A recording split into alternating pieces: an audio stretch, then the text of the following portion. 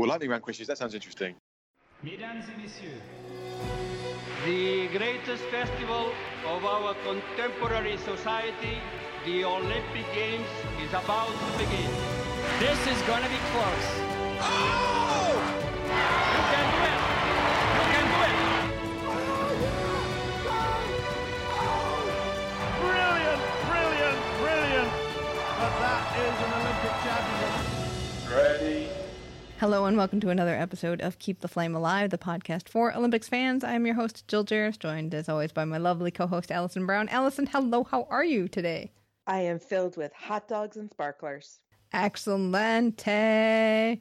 Did you see? Oh my gosh, speaking of sparklers, and I called it, Hudson's Bay, Canada, they're the official retailer or outfitter for the Canadian Olympic team. Yes. So instead of having the Olympic promotions that they were going to have, they are celebrating summer with their own version of the Olympics. And basically it's to sell the Olympic clothing line. But they're having Canada Day games because it's July 1st for Canada Day. And so Canadians are encouraged to wear their Team Canada collection gear and participate in 8 fun, lighthearted, but still competitive outdoor events. Speed sunscreening, the burger flip, pairs ice cream eating, sprinkler jump, freestyle strutting, pool noodle javelin, synchronized celebrating, and I called it for you, artistic sparkler dancing. I am all over that. Now, if what would make this even better is if I could be eating Canada mints while artistic sparkler dancing. Have you ever had those? I don't think so. They're big and they're pink and they will rot your teeth. They are the best. So for Canada Day, everybody go out and get yourself some Canada mints, and then you could be a proper artistic synchronized sparkler dancer. There you go, from the expert herself. In honor of Canada Day and Independence Day in the United States, we are having a lightning round episode where we play lightning rounds from some of our TKFLASTANIs. And today we're starting off with our archery official, Hannah Brown. As you remember, Hannah is going to be the head official at the Tokyo 2020 archery competition. And I'm so excited to meet her. And she's my cousin. There you go. There you go. So take a listen to Hannah's lightning round. Lightning round. Let's move on to our little lightning round of questions. And these are... God. Well, we ask the same questions of everybody. They're not super lightning. You'll find out. We tend to get distracted. Is this where I start getting worried about these questions? No. So, what is your first memory of the Olympics as a kid? As a kid, like remember watching them on TV or seeing them on the TV? Yeah, watching it on the TV. Do you remember which one? Probably 1980, I would imagine. Would have been the first one I would have seen. Because I'd have been about 5. Wait, Moscow or Lake Placid? Oh, I don't know. I was 5. Okay. Well, okay. Yeah, because for us, we didn't, Moscow doesn't exist for us. Yeah. Because of the boycott. Probably. So that's always the hole in our memories. Yeah, so I'd have probably seen some of that, and then 84, I'd have been a bit older, so I'd have watched a bit there. And then, I just got hooked on the Olympics and watched as much of it as I can. What's the best place you've officiated? Or where is the best place you've officiated? The most remote has got to be in Lac La Biche in Canada. That was really remote. Tokyo's going to be amazing because it's the first time I've been to Asia. But Las Vegas is fun. Well, yeah. So for the Canadian one, how did you get there? And how long did that take?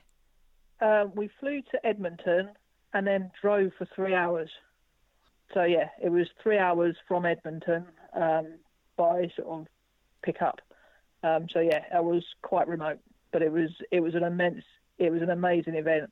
But, very, very remote. Probably a beautiful drive, too. Oh, it was awesome. It was really, really beautiful.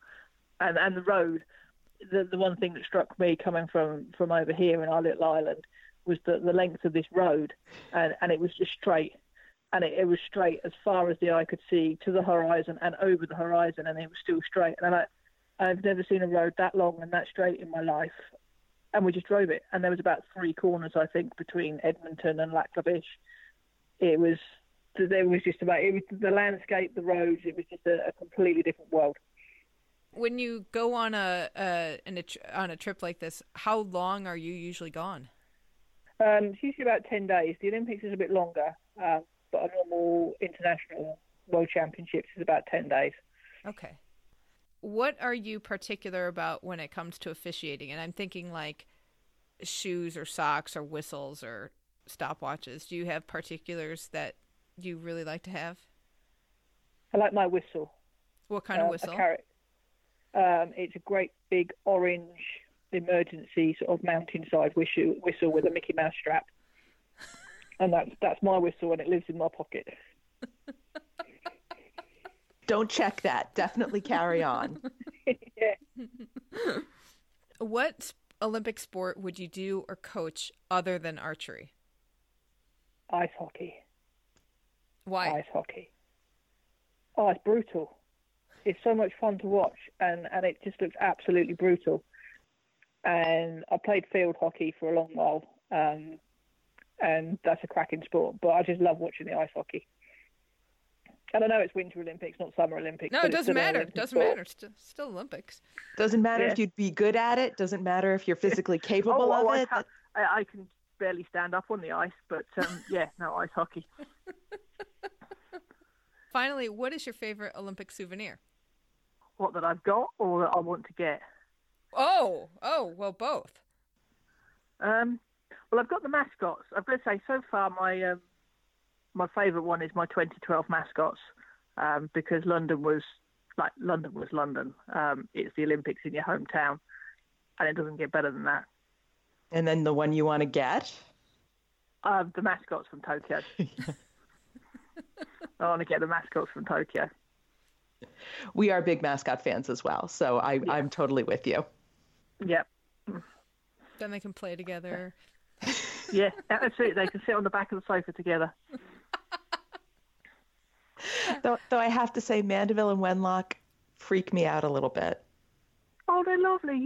They can't freak you out. They do. They've got the big eye thing. Yeah. Yeah. Always watching. Always watching. You don't find that creepy? No, I just ignore them. They've been there now for like 8 years. I just ignore them now. See, that's the cop in you, Hannah, coming out. It's like, it's fine. It's fine. Just move on. Yeah. No, they're just there. Excellent. Well, Hannah, thank you so much. We really appreciate it. Thank you so much, Hannah. I do love her. Although I want to give her a Fox 40 whistle. I mean, she's got her orange one that's probably very colorful and good, but, you cannot beat a Fox 40. She needs a TKFLASTANI whistle. She does. Make little, we need a TKFLASTAN logo, and if I get little ones, you can put them on the sides of Fox 40. I just want to sit and have a cup of tea with her. I mean, she's my cousin. No, there you go. Not really my cousin, but if you're named Brown and you're that awesome, you are my cousin. There you go. Next up, we have travel expert Ken Hanscom, who talked to us with 1 year to go about Tokyo 2020. Take a listen. Lightning round. I always love doing these. This is our lightning round. Which Olympic Games would you like to have attended? Doesn't matter if you were alive or not. Los Angeles 84. Is that because it's home?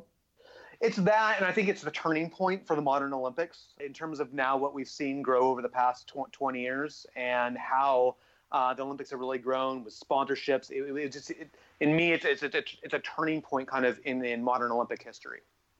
Okay, and what Olympic sport would you compete? Swimming. And what? Go ahead.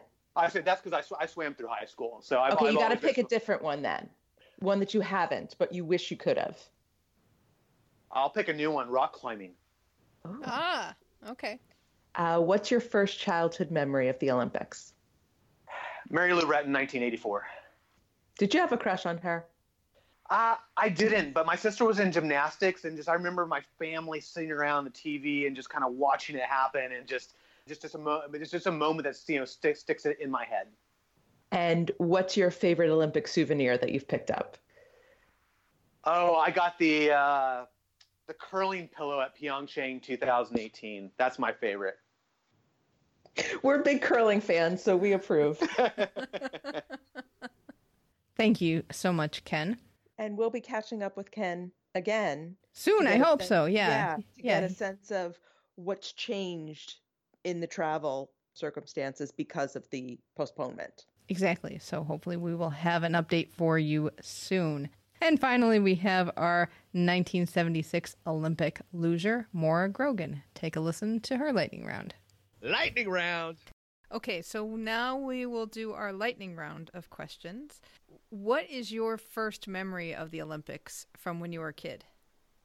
Peggy Fleming winning in Grenoble, and that she is what made me want to be an Olympian. And of course, at the time, I wanted to be a figure skating Olympian, which is how I got involved in the figure skating. Have you ever met her? No, I haven't. I missed her by a few seconds at the last reunion. She came to the dinner, and I went to try to find her, but she'd already left. Where do you keep your Olympic diploma? Or not diploma, the participation awards that you have. Yeah, it's a diploma. That's what it's called. It is on the wall in my family room. It's the only Olympic thing I have on display. Oh, interesting.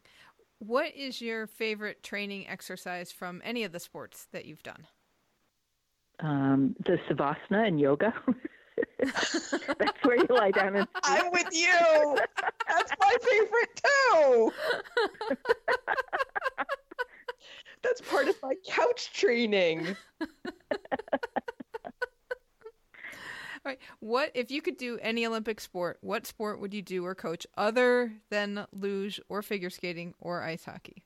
Since you've played. Oh, I know you. I know it would be hockey. But you gotta it would be hockey.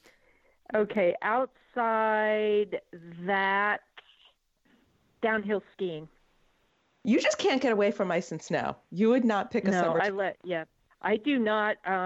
It was funny. This is another aside. So Jim, what was his name from ABC Sports?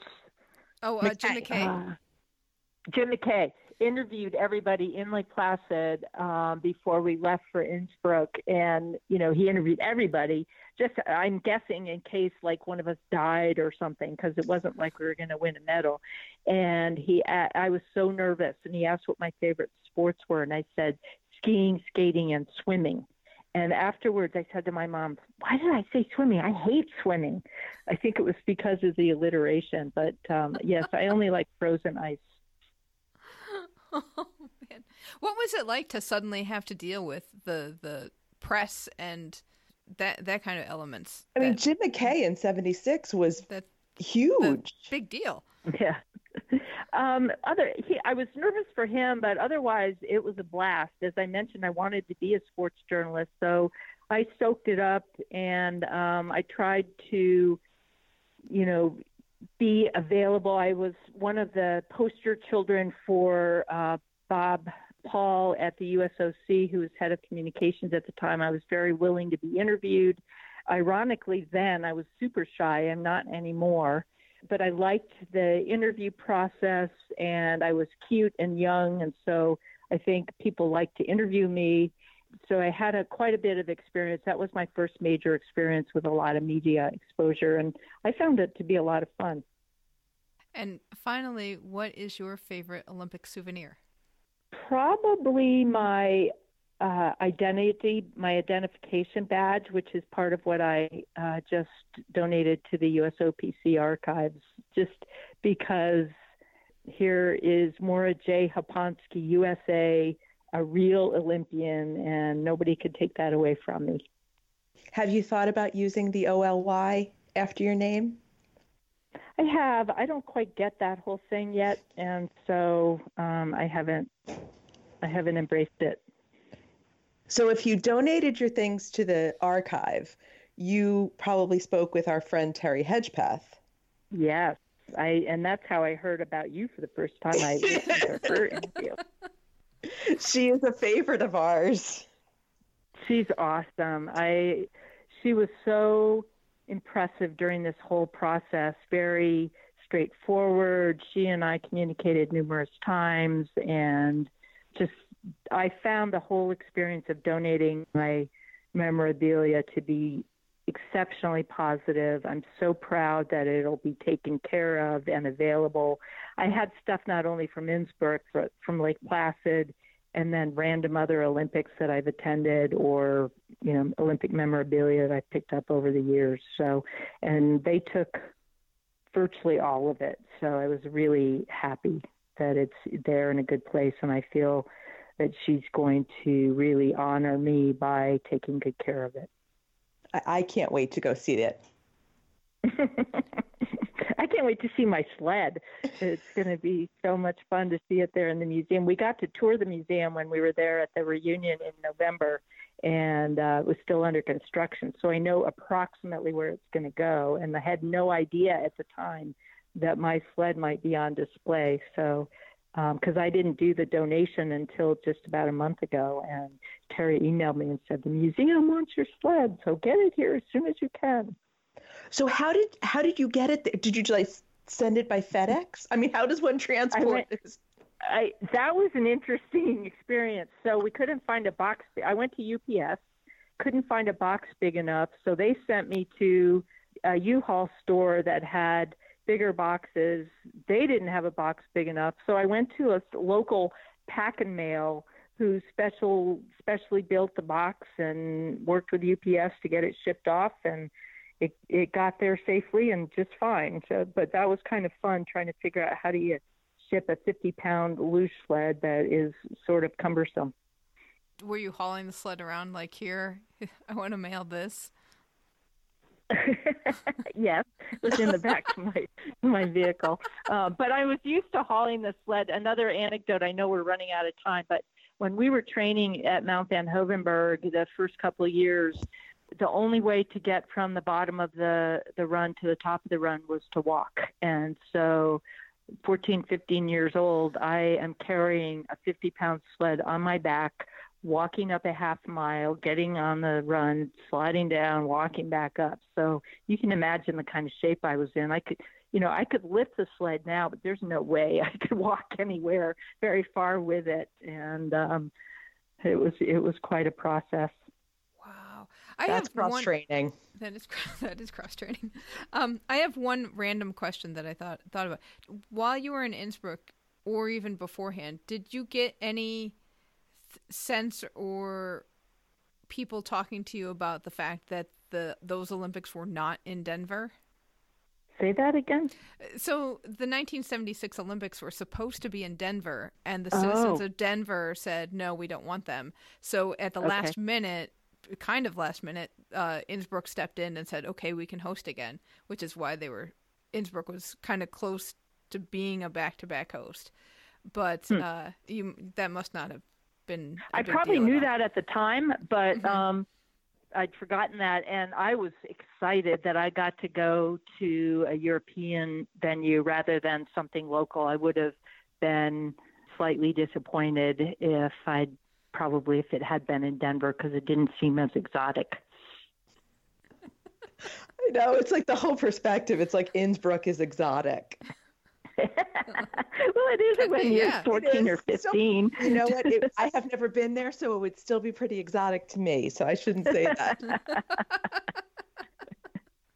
Did it feel exotic to you when you were there? It did. Just so many new experiences.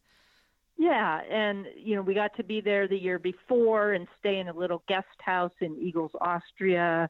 I had my first taste of German beer, which was amazing.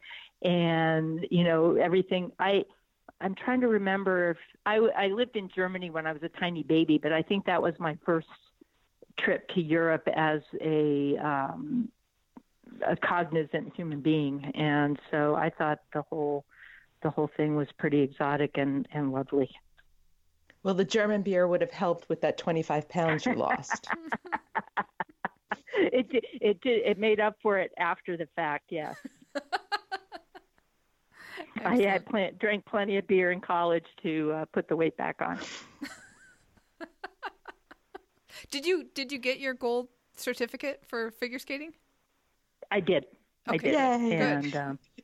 So, like somehow that matters. Yeah. No, but it does. Yeah. Well, I never got my shark badge from swimming at the YMCA, so it sticks with me 40-some years later. And it's hard to do. It's 10 Yes. years of training and competing and all of that. So yes, I did get it, and taught figure skating briefly afterwards, which, that's sort of, you need to have that in order to be considered a qualified teacher, I think. But I was also done with figure skating, and then started with the hockey, and so moved on. Excellent. Well, Maura, thank you so much. Thank you so much, Maura. So with Hannah, we said sometimes we get distracted, and it was like that set up Maura's lightning round, because we went off on so many side roads with her, but the best being, how do you ship a luge across the country? And it kind of fits with poor Derek from our last episode with how do you schlep curling stones all over a country? And when we've talked to biathletes and previously with Shiva Keshavan, I feel like I'm mentioning him all the time lately, and just shipping all this equipment. Right, Luca Jones, remember when she told us with the about boats. shipping canoes? You never think about that. I mean, we've talked about shipping horses. It's such a complex thing, just getting your equipment. It makes you want to be a figure skater. Right, where you can put something in a carry-on and make sure it stays with you. Or a swimmer, all I need is a suit and a cap and some goggles. Exactly. Even less. Though I'm wondering if some of the beading on the costumes now would be considered dangerous weapons. Oh, good question. If you get one of those bugle beads, man, that could do some damage. Oh, a little scratchy. Well, I think on that note, let's wrap it up for this episode and go outside and practice some sparkler dancing. All right. Well, that will wrap it up for this week's episode. Let us know how you're spending Canada Day or Independence Day or whatever holiday you want to be celebrating this week. Email us at flamealivepod@gmail.com. Call our voicemail hotline at 208-FLAME-IT. We're Flame Alive Pod on Twitter and Insta, and keep the Flame Alive podcast group on Facebook. Thank you so much for listening, and until next time, keep the flame alive.